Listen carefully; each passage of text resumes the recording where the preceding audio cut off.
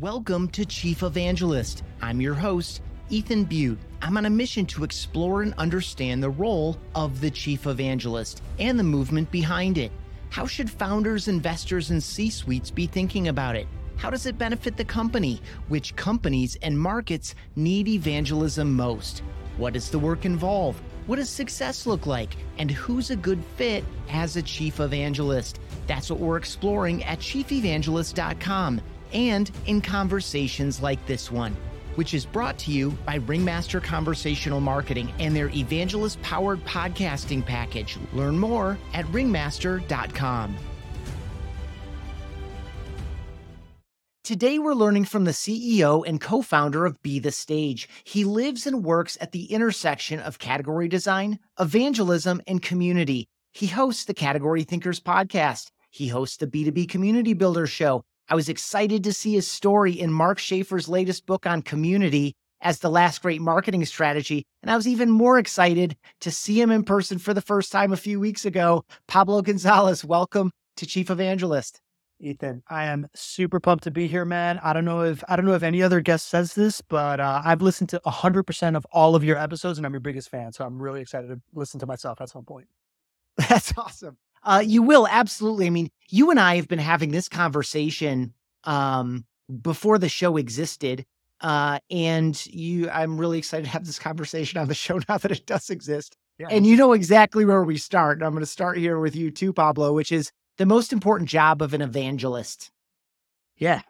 And I might have come here with the most prepared and most over-engineered answer, but my answer is, to me, the chief evangelist's role is to be the tip of the spear of the point of view and use that point of view to create content leverage and drive community around the problem that you are trying to solve. Okay. We're going to spend 10 minutes peeling that apart because I hear all the pieces, maybe not 10, but I hear all the separate pieces. And by the way, nice job on point of view and tip of the spear. Those two things work together, even though they're totally different. But So to the end, it's the problem that you solve. So we'll definitely talk about that. Content and community. I think those are very critical aspects. I think some people would talk about them in the context of at least content in terms of thought leadership, but it really ultimately is content, whether or not you want to position as thought leadership or not. Point of view, I think is where we'll start. And actually, no, let's start with start where you started. Let's start with tip of the spear. But tip of the spear, Ethan, I think we're going to get to this, I'm sure, afterwards in the podcast. But my interest in evangelism comes from a deep need to figure out what I'm good at. And when I think about the reason why I have been put into evangelist roles now, formal, semi-formal, however you want to put it, but more importantly, the things that have worked for me that have built community and have, echo with category design and all this stuff, is the idea that I've always been obsessed about something, and my obsession with that thing puts me into the room to have conversations about it with people, to try to vet who else cares about it, and with those who care about it, how they want to communicate about it, what lands for them, what doesn't land for them. And I very much believe that to be an evangelist, you need to have that mentality, whether it is walking around every single nonprofit networking room in Miami for 8 years, evangelizing C-level rise, or it's putting daily content out on LinkedIn. You need to be in a town square scenario where you are testing the messaging that you're using around the things that you believe to see who else is an ally and who else needs your help and who else you can bring together around the problem. So that to me is the tip of the spear. It's a person that is out there in the market iterating. Yeah, man, there's so much good stuff in there. What I heard in it myself, part of what I heard in that, and when I'm a podcast listener, not a podcast host, I just wonder these things to myself and I get to share them for your reaction to it. I hear kind of the seeds of a movement, right? I am passionate and I'm obsessed. That's something we've kind of heard at the beginning of these conversations before. Definitely the passion piece, not necessarily the obsession, but then taking it out to market to start to find out. Now I'm hearing elements of community. Who else thinks this way? And part of it is, again, like testing and validating some of your own ideas, testing and validating some of the language because it doesn't really exist. And so that's why I hear in this, like the seeds of a movement. Now, logically, as you're doing this out in the market, you're developing your own ideas, you're testing them, you're vetting them, you're getting other people around you that kind of think and feel the same way, and they're kind of sharing their perspective and it's shaping yours. Now we're getting to the development, a little bit of a point of view. So go there and A, react to anything I just said, or B, build that bridge into point of view. Yeah, and listen, I totally agree with you. Everything you just said there. To me, what you're really trying to get to is how you can phrase the story of what is important in a way that'll get the most people to identify with it and want to enroll into the mission, as opposed to, you know, be as opposed to how can you convince as many people as possible. I see it more as like, how do I craft the perfect bat signal to attract the exact bat that I want to come to it, versus, this idea of just like, how am I selling this thing better? Yeah. Yeah, and it's, you made me think of like, inbound ideas, like just Yeah. attracting, Yeah. creating it and allowing people to come around it. Um, okay, point of view, it comes up from time to time, but I feel like you dwell in this a lot, certainly with your work with category thinkers, because point of view is so critical there. For people who aren't familiar with that language in this context, break it down however you like. I would love to. And I got to give a lot of credit to my co-founders at Category Thinkers, Mike Damphouse and John Ruggie, who have borrowed like an artist for a lot of these things. But in category design, you learn that if you are going to become a category king, which essentially means dominate 76% of the market economics, then what you need to be doing is evangelizing a problem versus evangelizing your product or your brand or your solution, or whatever you're doing, right? You have to make it about a problem, and the ideal envelope to hand someone to evangelize a problem, right? Like the packaging of it is known as the point of view, commonly referred to as a POV. And the POV, many people have different formulas of how much of each ingredient goes into it. But the base ingredients are the state of the world as it exists right now, the problem with that, the ramifications of that problem and how they are perceived and how they are felt, the new way of doing it, right? Like, what is this new category? Imagine if this, right? Like the new solution, which is generally the new category, and then the future state of the world with this new solution in place, which is almost like use cases, right? So you talk about it as, I'll give you, for example, the point of view of my biggest client, which is a turnkey rental property investing company in Jacksonville, Florida. And it's this idea that as people are trying to save for retirement, and retirement planning in general is broken, right? Like, people are not getting to retirement with as much as they thought they needed, to live off of it. And then when they get there, they've been in this like hamster wheel of saving, saving, saving, to then for growth, to then be able to pull cash flow from it. But once you get there, if something goes wrong, you can't really take risks with that money. You were kind of like bound to this just like cash flow scenario of that number that ING had told you that you needed to get to. And there's really nothing you can do about it, but we're living longer.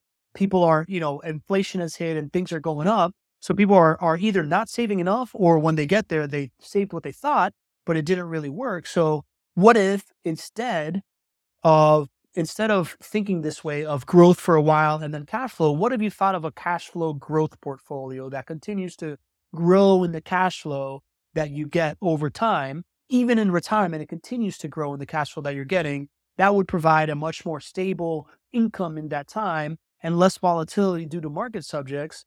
And the truth of the matter is that the best way to do that is through real estate. And if you can invest in this asset and blah, blah, blah, blah, blah, right? Then I start to talk about the product. But by framing it by this problem, by the state of the world and this problem and the ramifications and this new idea, then I can talk about this different use cases later, and it engages the viewer into like self-identifying into it and wanting to go on that journey. Yeah, really well done. And that is, I put that in the camp. I generally separate innovation into two camps. One of them is solving a known problem in a new and different way, where people aren't seeing the problem with the current solutions, which is what you just broke down. We have some, we all know this is a thing, but we're not doing it right. So therefore, the solutions are inadequate for a lot of people a lot of the time. Let's talk about a couple of other ways that we could and should and would be thinking about it. And then ultimately, potentially a product discussion. The other one, of course, is solving a problem people don't even know that they have. Retirement is not in that category. I think most people know that they don't have enough saved no matter where they are in that path. And the majority of people are in that camp. Really well done. I don't think we really need to talk about content and community at this stage. And you already pulled this idea of a problem orientation rather than a product orientation, because we'll get to community in a minute. Yeah. But what I'd like to dwell in for a moment. Ethan, yes. If I would like Please. Also just to reframe, just to tie it to the tip of the spear conversation side of it. When I say content, I'm not talking about blogs or specifically about blogs or books or micro content videos or podcasts or whatever. I really, when I say this idea of like content leverage, I really do think of when I am inside of a room networking and I go from you to tell you my POV and then see how it echoes, and then the next person I tweak it a little bit differently. I see that as just like changing the content of my conversation, which will then lead to the speeches or the internet video content or the LinkedIn post or whatever, right? So like, I just, to me, the way that you introduce yourself is content, right? So it's just like, when I say content, it's just like this, the way that you communicate whatever you're doing is the fundamental part of that content piece. But I just wanted to clarify that for the tip of the spear part. I really appreciate that. It makes me think now of like connection and communication. It's just content is a quicker word for it. Yeah. So good. And I also like the word leverage too, by the way. It's this idea. Well, actually, let's spend a minute on that too. I don't mean to be all, let's talk about all the words, but you kind of make me want to. So when I think about leverage here, it's like, I think about how can I get people to that light bulb moment or that aha moment or to their personal follow-up question faster.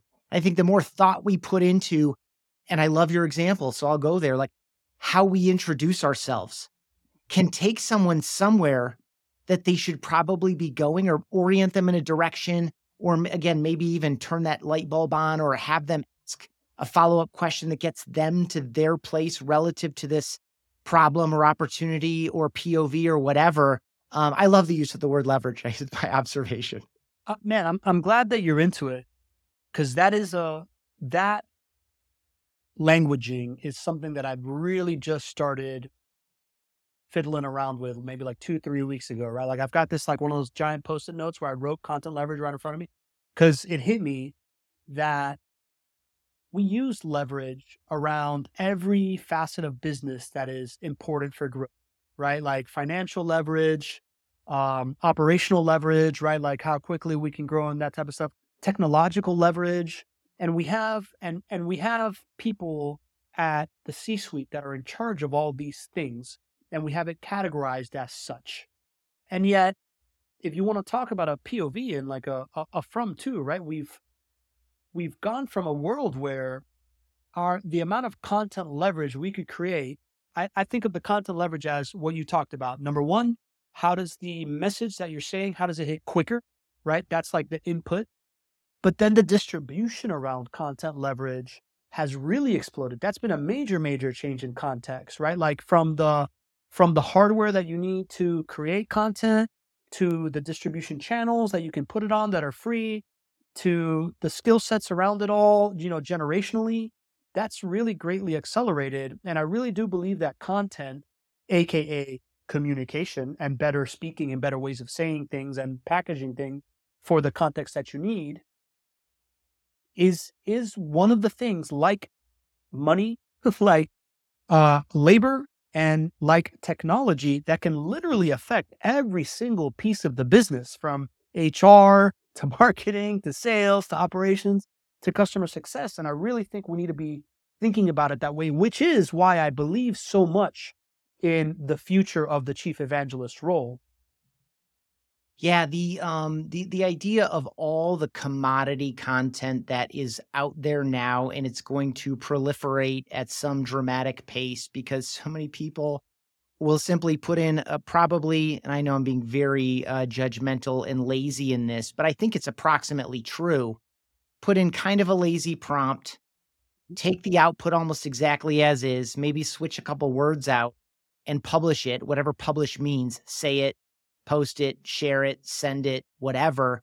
Ask for someone's time and attention relative to this kind of essentially commoditized content without having done the work. When I think about real leverage in content or in communication, I think about doing the thought, doing the design, just to pick up on category design, doing the design of the idea, the message, the metaphor or the analogy, um, doing that work up front so that it's so much faster and easier for all of the people, a potential hire, the internal stakeholders, a prospect, a customer, an integration partner, or some community member, anyone in the ecosystem can understand and get to where they should be faster because you did the work once early on to figure out how to articulate it, structure it, maybe build some inquiry around it so that people are thinking and answering the question for themselves, all the different ways that we can get people to the ideas that they need to have. You do that work up front, and then you can use it over and over and over again in all these different situations, and people start to see the world more your way. 100%.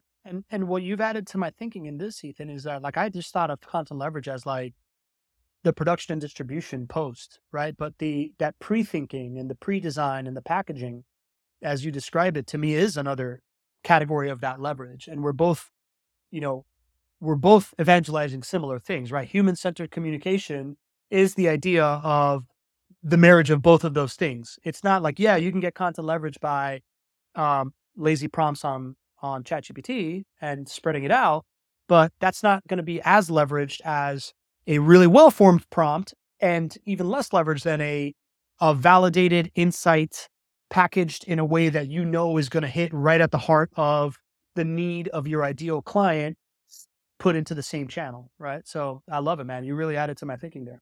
Awesome. I love it too. It's a real I'm excited about this language. We'll have another conversation again in the future as we both go forward, kind of testing it out a little bit. You're way ahead of me on that. But I want to double into, you used the word skill set a minute ago. Several minutes ago, you mentioned you found yourself in semi-formal and even informal evangelist roles as you were probing, what am I really good at? What do I care about? What do I love doing? How do I find myself being tasked with these things? Or why do I find myself compelled or obsessed to do these things? Talk a little bit about the skill set as you see it, as you found yourself, and even if you didn't have the language for it at the time. I mean, you mentioned, I bet you didn't have the language of evangelism as you're going to all those nonprofits talking about sea-level rise. But you were aware of the strength or the skill or the passion around it. Like when you think about the core skill set, what are a couple of its elements? Yeah, curiosity for sure, right? Um, it's funny, man, because my first languaging around it was the Chief Executive Connector, which was the original name of my podcast. But I think the first time that you came on it, it was still called that, right? Until I realized what the evangelism role had already won the dominant design. The skill set, Ethan, is really, you could be confused for a salesperson. You could be confused for a marketer. You could also be confused for, being a great leader. And yet you don't really fully identify with any of it, right? Like you see yourself more as somebody that likes to promote great ideas and unify people around it.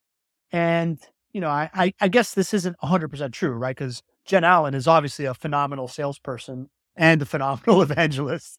So she could definitely sell, but for me, it was this skill set of being very motivated by influence and communication, and yet never really wanting to be the person that was talking you into something as much as the person that really felt that you can motivate people by aligning interests with them and showing them, how this thing is good for everybody, and validating them. So the idea of curiosity, passion, I have yet to see a chief evangelist that isn't a pretty energetic person to a certain extent. So you have to have some of that in you, and you have to love words and people. I would stop short of saying that you have to be an extrovert, but I think you have to really be empathetic and really care about the person in front of you, and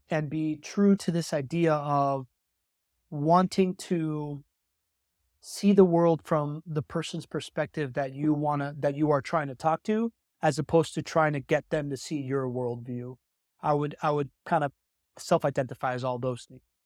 Yeah, I really like it. You gave me the vision of, let's just say, on the inside of the door is the movement, generally speaking. And the movement is driven by the POV, or informed or kind of motivated by it. Like, that is why there is the movement.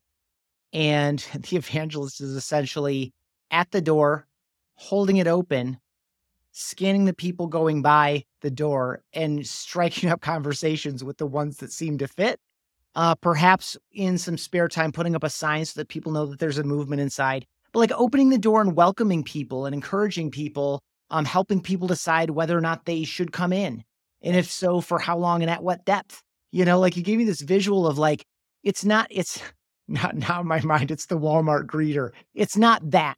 It's someone who knows everything about what's inside, can field a lot of the questions on the outside, can perhaps compel, motivate, not persuade, but compel people that they should maybe be thinking in the particular way that would make coming inside interesting or useful to them. Yeah. My head keeps going to the person that helps you understand if you belong, and like Very good. understanding what belonging means and who that's appropriate for, and being able to lubricate that stuff. Yeah. Quick sideline here. That's part of the title of Mark Schaefer's book. Again, I was Oh, yeah. reading it and I didn't know you were going to be in it. Like, it's not like you sent out I did not LinkedIn know I was messages going to to be in your a Mark friends being Schaefer like, book. "Hey, I want to be in the book." Just quick note on how that came together. Again, for folks listening, this is Mark Schaefer's book. I believe it's called Belonging. Somewhere in the subtitle is Why Community is the Last Great Marketing Strategy. And I'm reading this book and I see Pablo Gonzalez in there, and I was like, that's freaking awesome. I got to reach out to him. How did that come together? It was a total evangelist story. So the book's called Belonging to the Brand. And yeah, the exact subtitle that you said. And that came together in the typical way that things come together for me, man. It was, I knew that after reading Marketing Rebellion, I was like, oh my God, Schaefer's like all in on community. And I thought that was his book on community. But I started getting kind of like traces of, I think his next big project is specifically about community. And then at some point on LinkedIn, he posted, hey, does anybody have an example of a thriving brand community that isn't a big Fortune 500 retail brand or a tech company? And two people tagged me in it that knew Schaefer, right? And there was people that I've met through the podcasting community and through networking circles and whatnot tagged me in it. And coincidentally, we had just finished having the biggest meetup that we have had for the Not Your Average Investor Show community for the Turnkey Rental Property Investing Company. And we had just finished producing this like awesome 2-minute video that's obvious that we have a thriving community of people that love the stuff that we're doing.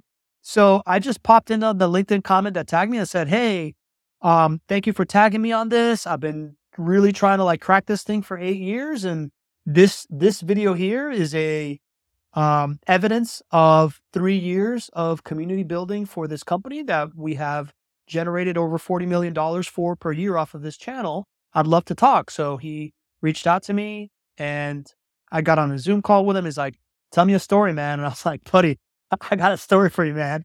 Told him the whole story from like my brother's funeral through this thing. And he's like, you're right. You got a great story. That's making the book. It was awesome. There's a total pinch me moment, man. Yeah, that's cool. And it's neat too, because, like so many folks who've been on the show, and I know you know this, you fit in this camp too, is like, you're an evangelist before you knew that you were an evangelist, and you were doing community Um, it obviously is in the subtitle of B2B community builder. But I have a feeling you were community oriented before that was maybe even language that you had for it. Yeah, for sure. My quick backstory is that I was very belonging oriented because I'm the most American person in my family, and my first formative memory is walking into preschool as the only kid that didn't speak English and desperately wanted to belong, learning English because you do that as a young kid, and it's like language, then moving to Spain and enrolling in a British academy where I thought I would know Spanish and English, but again went home crying because I didn't understand either dialect, which then shaped me as this kid that always needed to belong and have people, and made me gregarious, and kind of like as I matured through my teenage years became very into like, how do I manipulate people, up until my late 20s. And I grew up as like the funny guy up until my late 20s, early 30s, when I got really involved in charities in Miami, building these different nonprofit groups for different charities. And very quickly, I noticed two things. One was that the most influential people in town are on the boards of charities, and they all say that they got there by helping people. And two, my Ace Ventura shtick was no longer working in a room full of like bank directors and politicians that weren't pumped about like how zany goofy I could be. So I needed to find another way to get value. And I realized that it was less about using my skill set of making myself seem compelling and interesting, and use my skill set of making you feel like the most compelling, interesting person in the room. And that's when everything kind of changed for me, and followed those breadcrumbs through now, understanding community and all. Yeah. I love that arc, by the way. Really well done. That was very compact and you covered decades of your life. That's great. And it all makes sense. And again, this is the idea of content leverage, Sure. right? Like I know a lot more about you. Like, I mean, you and I have spent hours on Zoom together. We spent hours in person, like maybe a few weeks ago, a month ago, Mhm.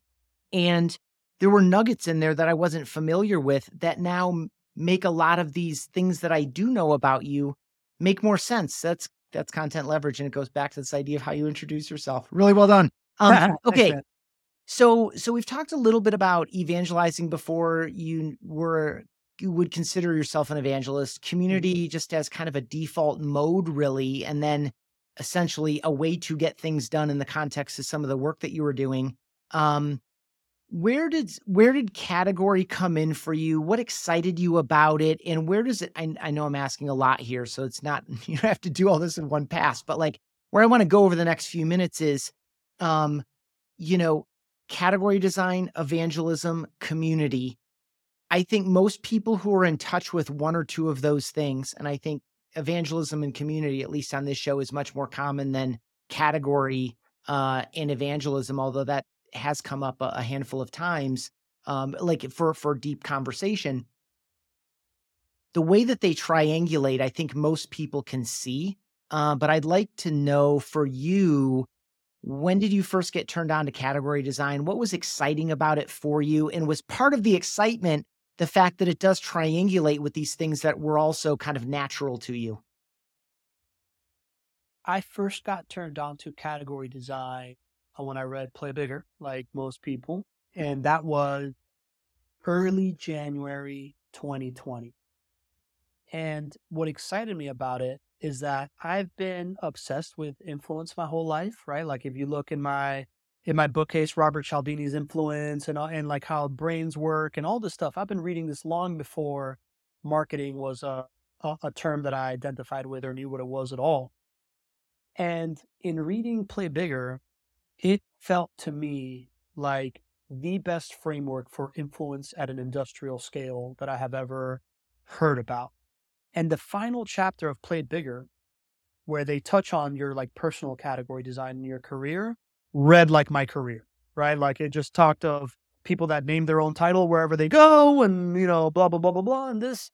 And as soon as I finished that book, it was right at the point where my business had reached like a certain critical mass, and I had my first like, it was I landed this turnkey rental property investing company December of 2019, right? So it was like right as I was like getting some serious work done, and had a book of clients and whatnot, and I immediately started trying to reverse engineer what I learned in that book into like teaching my clients and creating these like POV frameworks and different things just from that book. And I wasn't able to find people to really bounce this off of for about a year and a half, except for everybody that I met that I told them about this book, that I gave them this book, and I was like, let's talk about this thing. Right. So within it was, like, because it does read like my career, that last chapter, there is elements of community and there is elements of all these different things. And what really rung true to me is my first thought leadership stuff that I really started putting out, which was when I was leaving Miami. I kind of threw my own goodbye party, right? Like, I was like, I don't know when the next time I'm going to get to be on stages. And I was doing a lot of this because I was part of all these nonprofits. I essentially had one of my nonprofits host me to give my own little like goodbye TED talk. And I phrased it as, this is my goodbye speech. That's going to talk about the value of networking and being civically engaged in order to backfill all my positions that I'm leaving in all these charities, right? And one of the things that I realized in thinking deeply about what was working for me was this idea of evangelizing a problem, right? The idea that I rarely walk into, once I realized it's not about me, it's about you.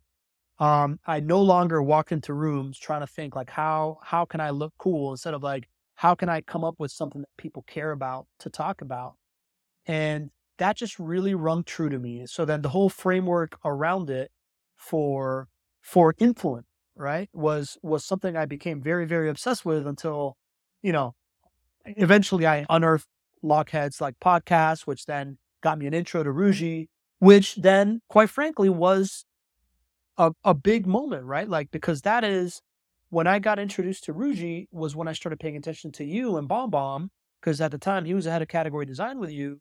And I started seeing how your role I started thinking on how your role, because I had never heard that before, would work in concert with category design. And I saw that you had a couple of different titles around community. And that's what really prompted my thinking around this like triangle of category design being the approach, the strategy, the languaging, what is, the content itself is done in the framework through the lens of category design. The chief evangelist then becomes this person that is out there evangelizing the point of view and the Pied Piper of this thing, getting people to follow along with them. And as he's doing that, this receptacle is this community. And as as that community grows, that, if you pair those three things, that allows you to refine the point of view better, which allows you to evangelize better, which allows you to bring more people into the community. And that becomes the flywheel around the way that I believe that we are moving towards in building great company. Hey, thanks for listening to Chief Evangelist. For so many reasons, podcasting is a great opportunity and channel for evangelism. If you've been thinking about a podcast, or you want to shift production and promotion to a team that's especially evangelist friendly, check out ringmaster.com. Their Connect, Engage, Scale program is designed for evangelist-powered podcasting for software and tech companies in the growth stage. Again, you can learn more at ringmaster.com. They're also the team behind this podcast. Speaking of Chief Evangelist, let's get back to it. That was very nicely done, especially the community piece at the end. And again, you reminded me of this idea of the evangelist standing at holding the door open and helping people understand whether or not they belong inside, and if so, why and how, and these types of things. I think there's a very clear vision. And I also appreciate that you have these other experiences, including the work that you're doing with that investor group, the real estate investing opportunity, as a model that already kind of existed as you were kind of putting this together, because I can see all those elements in the way that you described that. Yeah, man. This is a kind of like a out of body experience for me to talk about all this stuff, because I am listening to myself and I'm like, wow, all this stuff actually really just like lines up very sequentially. But it all comes from where we started, Ethan, it all comes from this idea of being the tip of the spear and interacting with the market at large and iterating through points of view to then create content leverage of how I talk about it. And then eventually I put two and two together and I realized that, hey, I can do this in a room and go, handshake to handshake, iterating content. Eventually also, you talk about the person that's opening the door, letting people in, but that person also then gets on the stage and welcomes people and then maybe moderates a panel. And sometimes that person has also given a keynote, right? So thinking of content as that inside of rooms to then understanding that, oh, wait a minute. So LinkedIn is this giant, like 24/7 conference where I can be doing this thing all the time. And so is Facebook and so is whatever, Instagram or, and having a podcast is essentially that stage that I can leverage to create this like reunion of things. So the iteration went from like how I was leveraging very small groups of young professionals and charities to meet the most influential people in town to then leveraging the most influential people in town to give myself credibility and become a business developer to then understanding that it all revolves around the stage. And nowadays there's digital stages and the most accessible digital stage is this like podcast kind of motion. And if you can marry those ideas of content leverage and creation around the interaction so you can continue to be tip of the spear inside of a Zoom room, then you have all the ingredients to like cook this thing up and be your own watering hole for the thing that you are trying to evangelize. And that's how I've made it into Schaefer's book, Yeah. So really nice. Break down. So you're break down a little bit the core. Like this is not the fun side of it necessarily, but break down the mechanical side of Be the Stage, perhaps as it was when you first conceived it, and then maybe as you really want it to be. Like break that down. What is it? What are you doing for people at a like nuts and bolts level, or Yeah, doing I'm with still figuring people, that I out. should say. What's that? Listen, I'm still figuring it out, right? Like to Yeah. be perfectly honest, I am still in this perpetual motion of tip of the spear. Mhm. Because when I started Be the Stage, so it went from understanding that if I had a committee of young professionals and I would say, hey, board of director, influential person in town, can we host our meeting in your boardroom? Oh, and by the way, just show up and tell us how you made it in life for 20 minutes. And then afterwards, we're going to go plan a happy hour, connecting me to that, to then understanding that I could do that beyond my board of directors to influential people in town because I'm having an event for Habitat for Humanity or Lighthouse for the Blind or whatever, to then understanding that based on those connections, I could now have an event where I would pair a developer and a politician talking about public transport. And the developer happens to be somebody that I want to build their project for because I was in construction at the time, to then going and being VP of business development for a startup and hosting Zoom events in early 2018, doing the same exact thing, still without the content repurposing piece, but understanding that if I could gather the 12 most attractive customers of the customer base and create this like environment where they could all become friends and we could all like go back and forth on what's valuable to them and record this stuff, could use this in our digital marketing funnel to lead to a community, eventually leading to events where they were on top of it.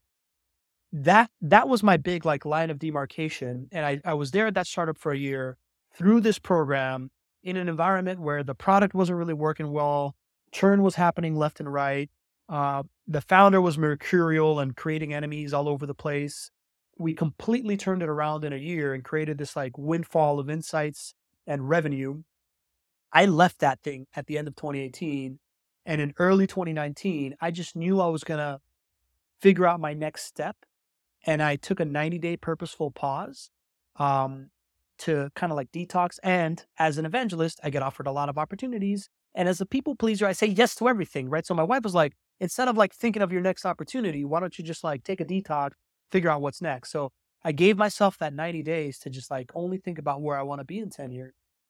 And my default was anxiety for not taking action. So I booked 4 conferences so I could just walk into rooms and be the tip of the spear before I had, that language.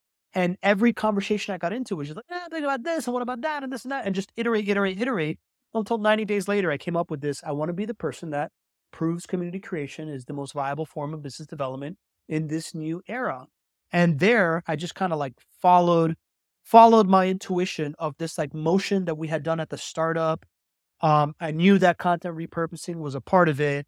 First couple of clients were a couple of authors. One of them was a world-class content strategist. So I started implementing what I was learning from him into what I then went to pitch to JWB, which is the real estate company. And for the first 3 years of my company, the vision is, hey, we can create this motion of like a live podcast scenario that feeds community, that feeds your content channels, that feeds these insights that you need, repurpose it and plug it into your go-to-market. And that's, that at the base is my recurring service that I do, but I can only really do that because it really just still requires my brain on all of it. So I can only really do that for a very small amount of clients. But in doing that for a very small amount of clients, I'm finding that if you can, it brought me to, okay, got to do this, but I got to do this through category design, right? And in order to do it through category design, it's gotta happen. I need an evangelist that is at the head of this company that wants to be the client, and then forcing all these processes that allow me to repurpose content. So essentially, now what Be the Stage is as a company is a content leverage company that is allowing people to create leverage around their point of view that they're trying to evangelize. And we can help you come up with that point of view. And we have ways of doing that, and then create the content to leverage that can lead to community. But it continues to rapidly evolve in different ways of what I can offer while I keep my recurring service to a very small handful of people. And what I'm expecting is that eventually I'm going to unlock different insights that allow things to scale. But for right now, I just get to do what I love to do, which is continue to explore this concept. Yeah, this is great. You make me think about a variety of things. I guess maybe we're doing biz dev together for your business. Yeah, I guess. Or at least strategic development. But Yeah. it makes me one question I have is, I feel like with JWR, you became at some level the default evangelist because you were hosting the show. You were helping. I mean, I don't know how much you were helping select. 100%. Actually, time out. I'm going way too far ahead. I want to catch people up really quickly. I mean, just, state things that you and I probably take for granted. Not because we're geniuses, but we live in this. And so, it's easy for us to like blow by this. So you are helping people create live virtual events. And by that, you can break out of geography, where you're probably inviting the people that you want to be in relationship with, whether that's a potential customer or somebody else you want to be in relationship with. You're sharing, that is the stage. You're sharing that stage with people you want to be in relationship with. You're learning from them. You're highlighting them. You're giving them, again, that gift of your stage or your platform while you're also building this relationship, becoming very good friends with them, learning how they see the world, creating the opportunity to have follow-up conversations. And then also from a construction or deconstruction standpoint, I should say, giving yourself the opportunity to repurpose a lot of that content in a variety of different ways that then furthers all of these other things. Is that about right? Yeah, really well said. The one thing that I would add to that is the live virtual events it has to be part of another, it becomes part of a podcast, right? So whether it is for JWB that we do 2 live events a week, and that's the podcast always, to what we do with another client of mine where they have weekly podcasts, but every other week is live, to what we do with another client that's like once a month live and the rest weekly. But, an ongoing series that incorporates a virtual event so that you can have that interactive feedback loop. Got it. And I got JWB wrong a minute ago. I'm sorry about that. So you became essentially the default evangelist with them because you didn't realize maybe that it needed to be an identified role. And so even this idea of helping people identify the evangelist skill set, who's maybe been doing it by default, can we find a way to leverage their time and other responsibilities in a way that allows them to be the one at the hub of this, to have that direct relationship right? Because that's a big part of doing shows, whether it's live or recorded. Like that relationship you build with the people that you're hosting, in addition to the people in the community, is a thing. And so, whether you call that person an evangelist or not, that role, I think, becomes part of your engagement with the next client so that you don't wind up being their evangelist. Yeah, man. I mean, listen, I don't think it's too far from being their mascot either, right? Like the Yeah. difference I between me and the referred to guys named myself as a Gecko human mascot before in this context. That's right.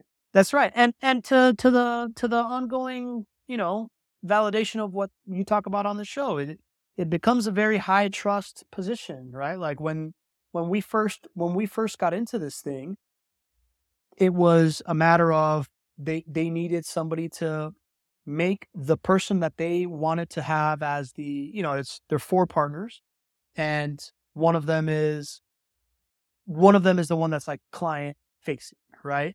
And Greg is his name, and he just needed somebody to make it easy for him. And in order to make it easy for him, somebody had to come up with like the formula of how to do it all, but he also wanted someone to be there and not have to think of what the next show is going to be. And it started from that as like somebody that just facilitated the conversation, and it's evolved to last week I literally gave two, like, over the weekend I went to a realtor convention to give a total POV speech for JWB about the opportunity of how Jacksonville is this growing market, and if a realtor knows these stats, then you're going to be much more interesting. And oh, by the way, when you do that, you're going to attract investors. If you attract investors, send them this way.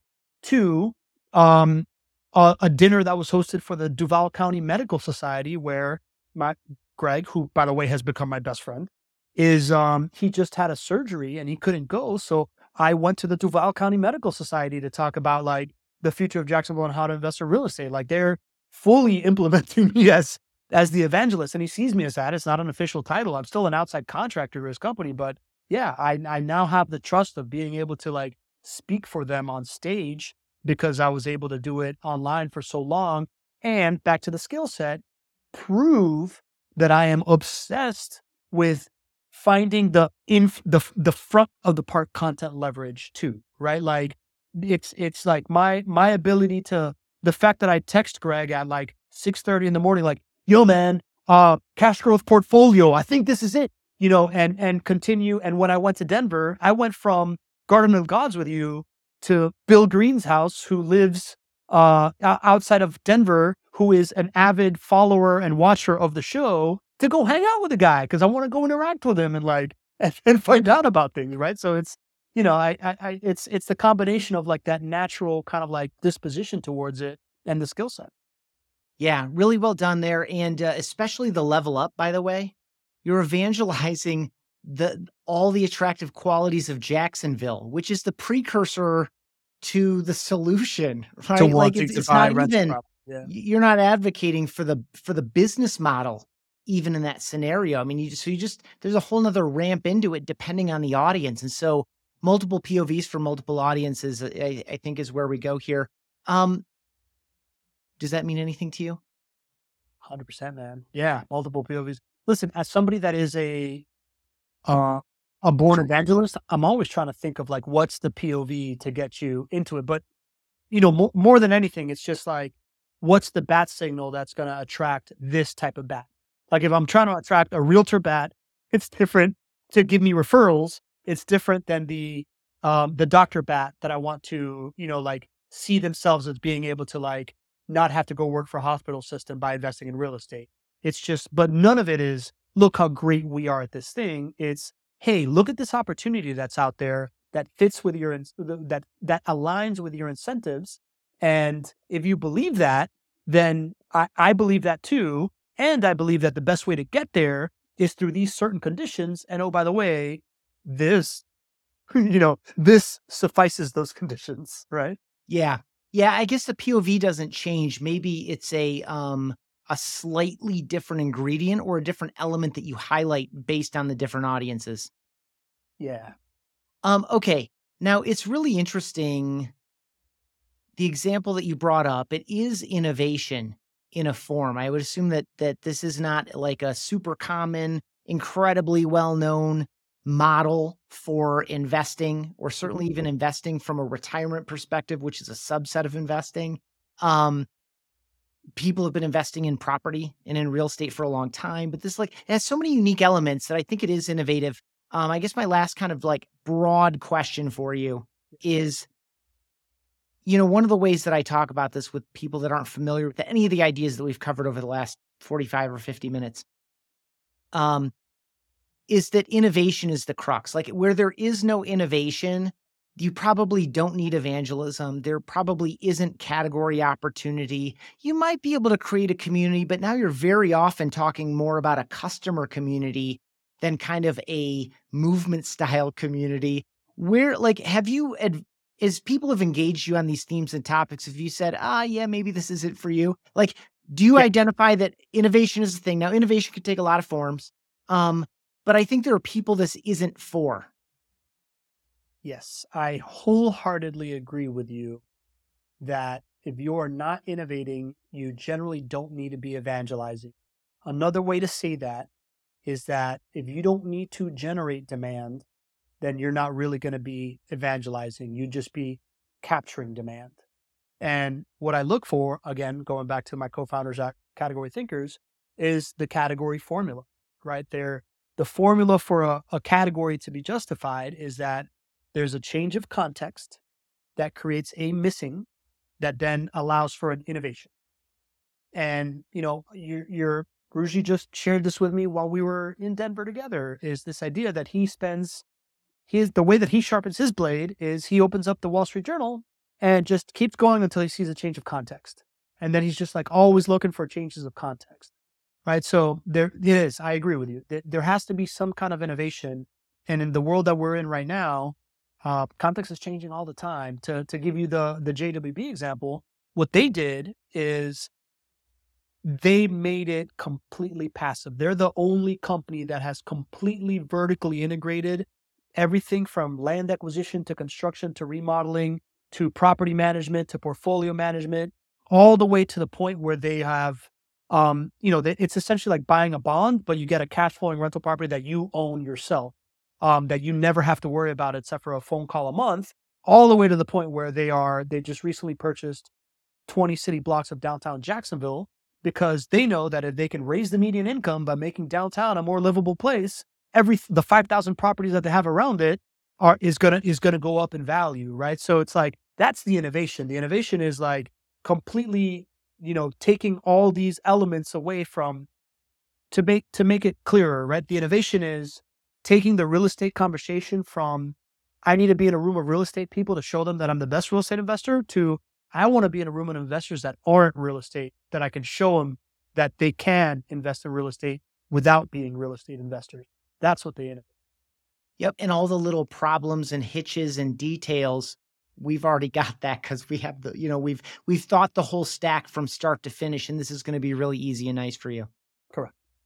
Awesome. Pablo, this has been so fun. I always enjoy talking with you, whether it's recorded or not. And we've recorded a couple of our conversations before. This time it's on a show that I host. So thank you for guesting with me. And you know how this ends. And it ends with something you evangelize in your own personal life. I do know how it ends. Before I say this last thing, I gotta say, am I the only one reaching out to Ethan because this is the best podcast ever? Like, if you're listening to this podcast, like, leave a review, right? Like, it's so easy to just put like a 5-star review and leave Ethan a little bit of love because he was just telling me how he spent all weekend working on it, and if you don't do it, you're a jerk. So what I evangelized. By the way, can I add one more thing there too? Yeah. This show, doesn't have very many. I'm thinking about Apple Podcasts. It doesn't have very many ratings. And a couple people came and bombed it. I think they were expecting a religious show.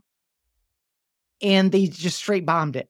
And so, like, there's no reason to bomb a show like this if you care about these ideas at all. So I think it was like they didn't know that this was a role or a thing. And so I just offer that to say, definitely need that rating from you. If you've been listening to these episodes, you've heard a couple of these and you like them, just hit that rating thing. I appreciate that call out, Pablo. Please. So apart from evangelizing, rating Ethan's podcast and Ethan's podcast in general, I have I've I've long talked about this idea that I have these like 3 personal KPIs. And one of them is my evangelist KPI, right? Which I have just recently recoined it thanks to this show. But I track, like my physical one is how many times a week I'm surfing.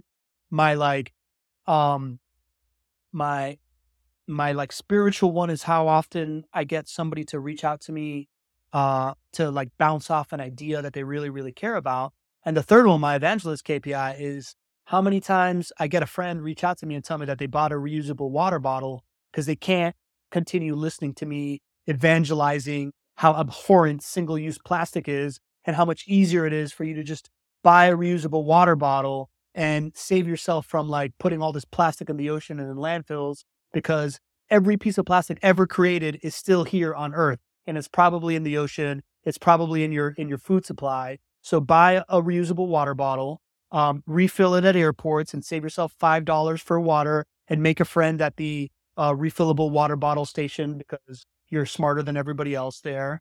And it's just a really, really easy thing to do. So that is the thing that I evangelize the most, is this idea that we can do these very small things to help our help be more sustainable, that don't really hurt and are easy for you. And number one is buy yourself a reusable water bottle. Love it. We share so much around these themes. I mean, love of nature, exposure to nature, but then also just this practical side of it, which is let's not trash the place while we're here, for our own benefit and for those behind us. I remember I dug out some statistics about all the places microplastics have been found for chapter 1 of human-centered communication. And it is, it's literally everywhere, including, the depths of the ocean, as well as in the blood supply of an infant inside a mother's womb. Microplastics are everywhere. What Pablo said, that's what I'm saying. What Pablo said, I evangelize that too. Get a reusable water bottle. Stop throwing stuff away. Yeah, it is an easy thing to do. I appreciate you so much. Thank you so much for spending this time with me. If someone got here, I know they want to connect with you and perhaps be part of your KPIs. That's not going to be their motivation, but it might turn out that way. Yeah. So where would you send people to connect with you? Ethan, the thing is, being Pablo Gonzalez is like the John Smith of people that have 6 kids and name them all after themselves. It's just like what my culture does. So I like to test this thing out. If you search, I can send you to LinkedIn, but you're going to have to battle through 1,000 Pablo Gonzalez's.